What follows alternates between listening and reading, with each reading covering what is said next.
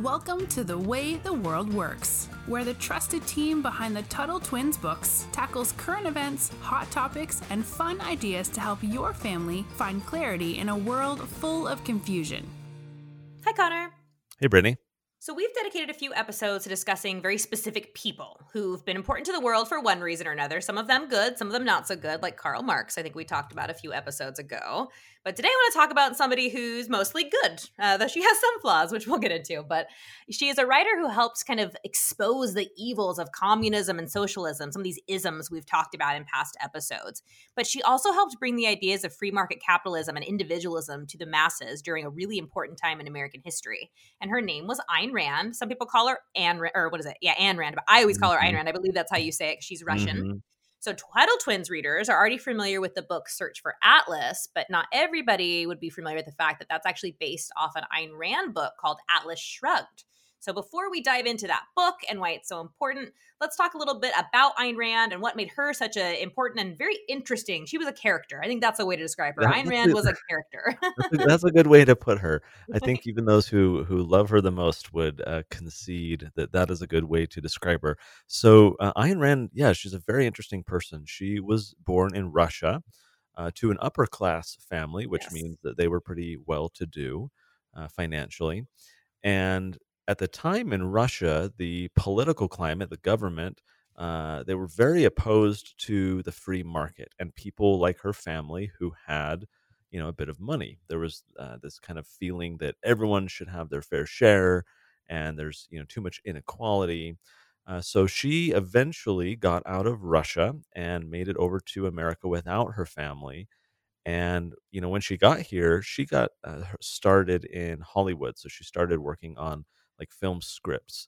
And what was really interesting for her, and I've actually seen this story play out with many people more recently, she was very surprised, having left Russia, to see people here in America, the land of the free, championing socialism and communism. And she had just fought really hard to get away from these things, right?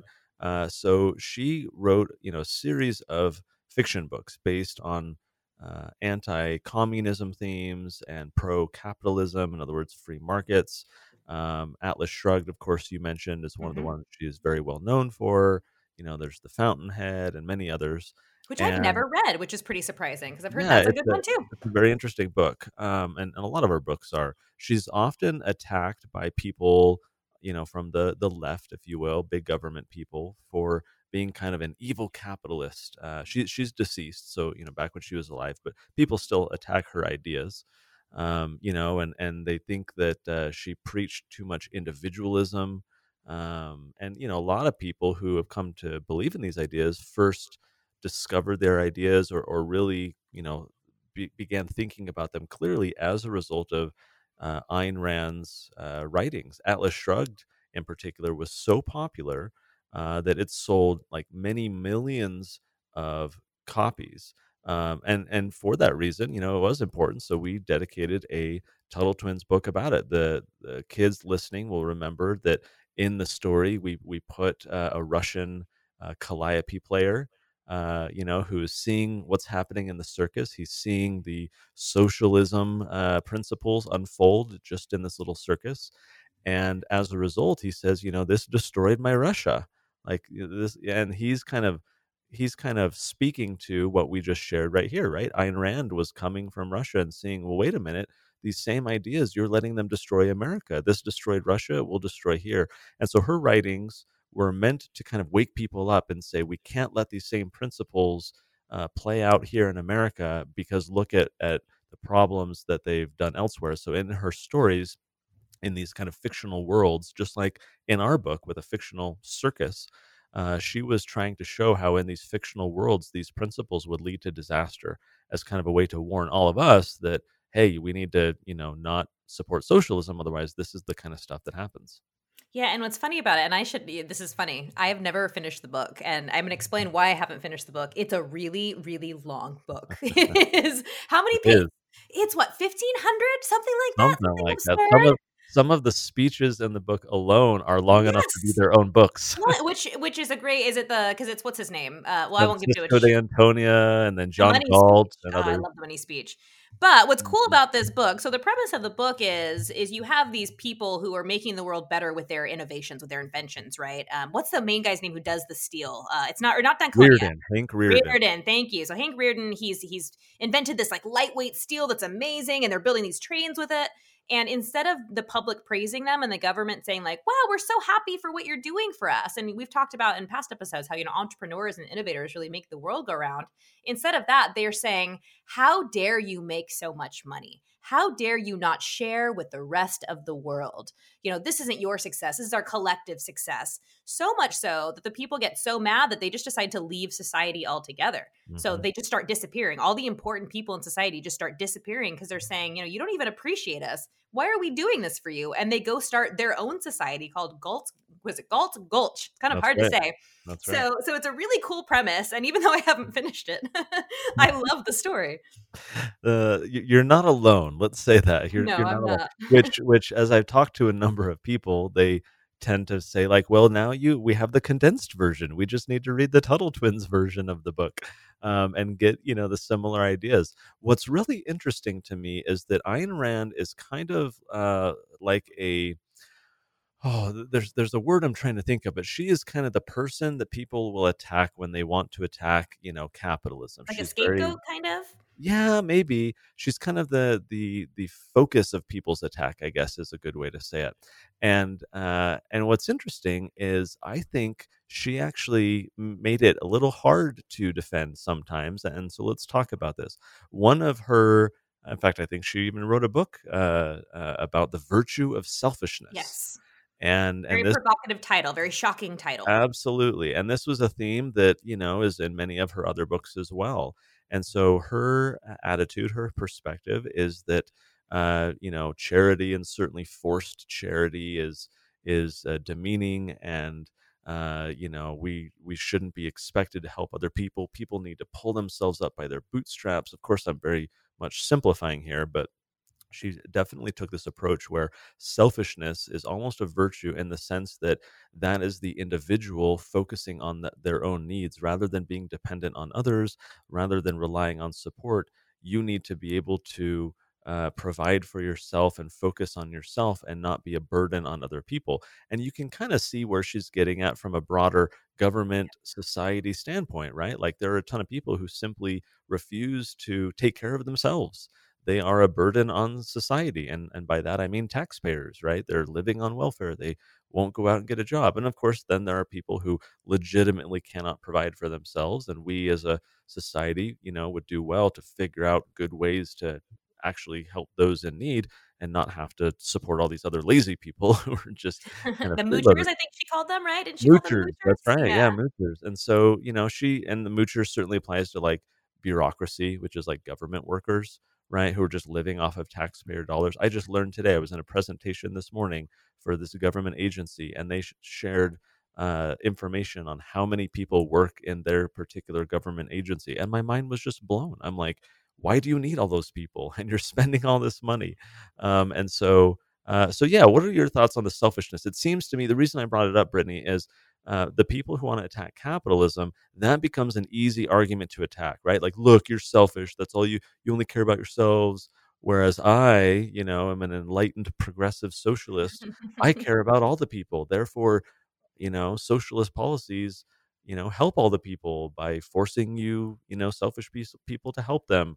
So do you share that perspective, or what are your thoughts on the I have selfishness angle? two kind of different thoughts on this as I've grown older, I've grown wiser in my years. So the first one is that I don't see it as selfishness as much as I see it as incentives, and we've talked about incentives before. So if you have an incentive to make money, but the thing you're creating that makes money like is helping other people, then everybody wins. So I have a hard time seeing that as selfish, right? If I create a vaccine that's going to cure, I don't know, whatever, or not even a vaccine, let's do something better than that. Let's see. If I'm going to create something that's going to help put people in houses or solve some social problem that people are trying to solve, something like that, and I'm helping people, but I'm also making money, I don't see that as selfish. I see that as problem solving, and there's an incentive to problem solve.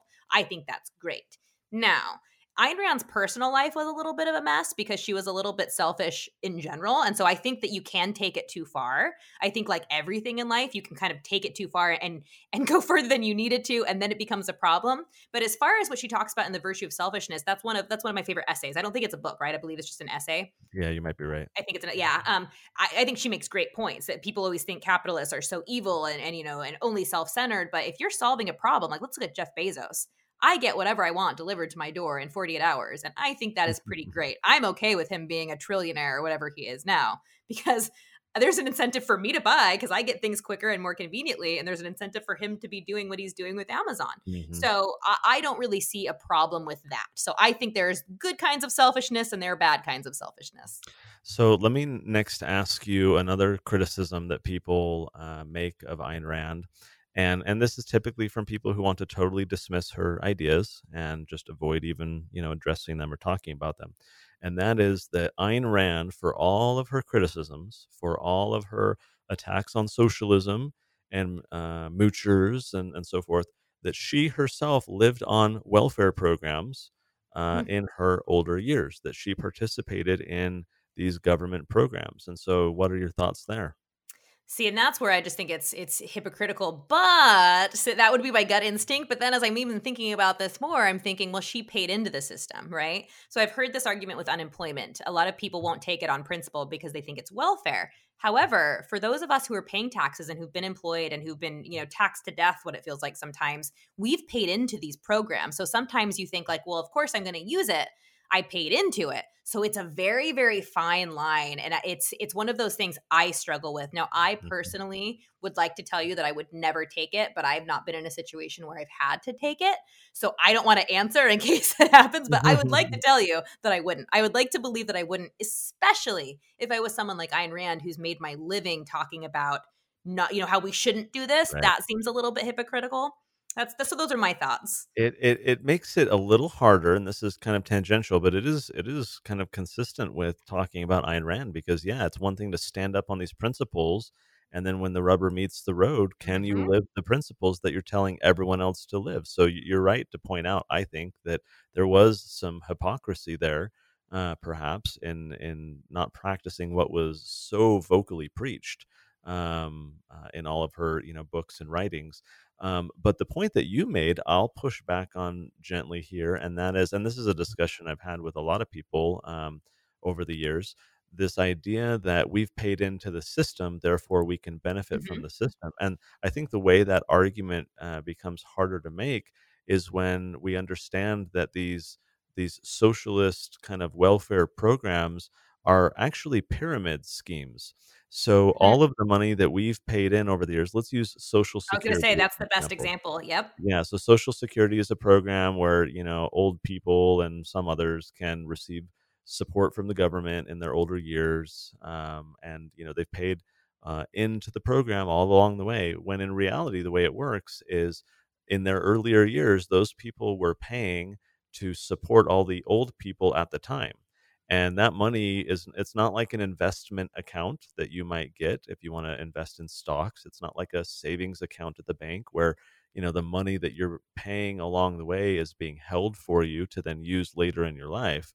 And frankly, the government would be like the worst investment broker in the world. I'd rather just use that money to go invest myself in the market Just and light do the a money lot on better. fire, really. I think you'd get the same To accomplished. totally. And so, in reality, what's happening is that, like, I'll use me as an example. I'm paying in my whole life. If I were to participate in Social Security later in life, I'm not getting back what I've put in. I'm perpetuating, in other words, I'm continuing a program and making other people pay on my behalf. And I think that's where the critics of someone like Ayn Rand, and of course, she's not the only one who has preached one thing and done another when life became difficult. Um, but I think that's where the argument becomes a little valid. It's not just that you're using money that you've put into the system. It's like, well, you're making other people pay for you. How is that any different? And so I think if anything, maybe one of the takeaways, Brittany, from this episode, sure, go learn about Ayn Rand. there's a lot to learn. Go read some of her stuff. There's even websites out there that have just Ayn Rand quotes, and you can just, You rather get, than you get the point. exactly. Just rather than diving into a full book, you can just go read some of those snippets. She's a very interesting person. Go pull up her Wikipedia page. Go try reading Atlas Watch Shrugged. Maybe some interviews with her too. absolutely. She's Oh yeah, fascinating to watch. She's a character, like I yeah. said. On YouTube, you can find some interviews. I remember watching the one with Phil Donahue, who was Yes. the old what do you call those talk show hosts. So yeah, spend some time looking up Ayn Rand and learning a bit more. However, I think an interesting takeaway here that you and I maybe didn't anticipate when we planned this episode is the importance for us to try and create our lives in a way where we can be consistent with the principles that we believe in. I don't know all the particulars of Ayn Rand's life. Maybe she mismanaged her money. She made quite a bit of money, She did it. From a biography I just read about her, she did. So that's a Mm, good point. okay. Yeah, and so, had she saved and invested and prepared for retirement, then she would not have had to she could have been faithful to her message, and in my opinion, that would have made her that much stronger Yeah. of an advocate for these ideas to not have kind of this, another term is an Achilles heel, right? Mom and dad can tell the kids kind of what that's in reference to, kind of exposing yourself to a weakness, an argument that someone else can attack you on. And so, for those of us who believe in freedom and limited government and individual rights, I think it's very important that we create our lives in a way that will allow us to be faithful to that message. We're going to make the job a little easier for you guys. We will share a couple resources about Ayn Rand that are worth looking into on the show notes page for today. And so head over to TuttleTwins.com/podcast. Check those out. Go find your own and maybe have a family discussion about the importance of us being consistent and how can we create our lives in a way that will allow us to stand up for these ideas that we believe in and not have to deviate from them later in life. So until next time, guys, thanks as always for subscribing. We're glad you're listening, and we'll talk to you next time. Brittany. Talk to you next time. You've been listening to The Way the World Works. Make sure your family is subscribed and check out TuttleTwins.com for more awesome content.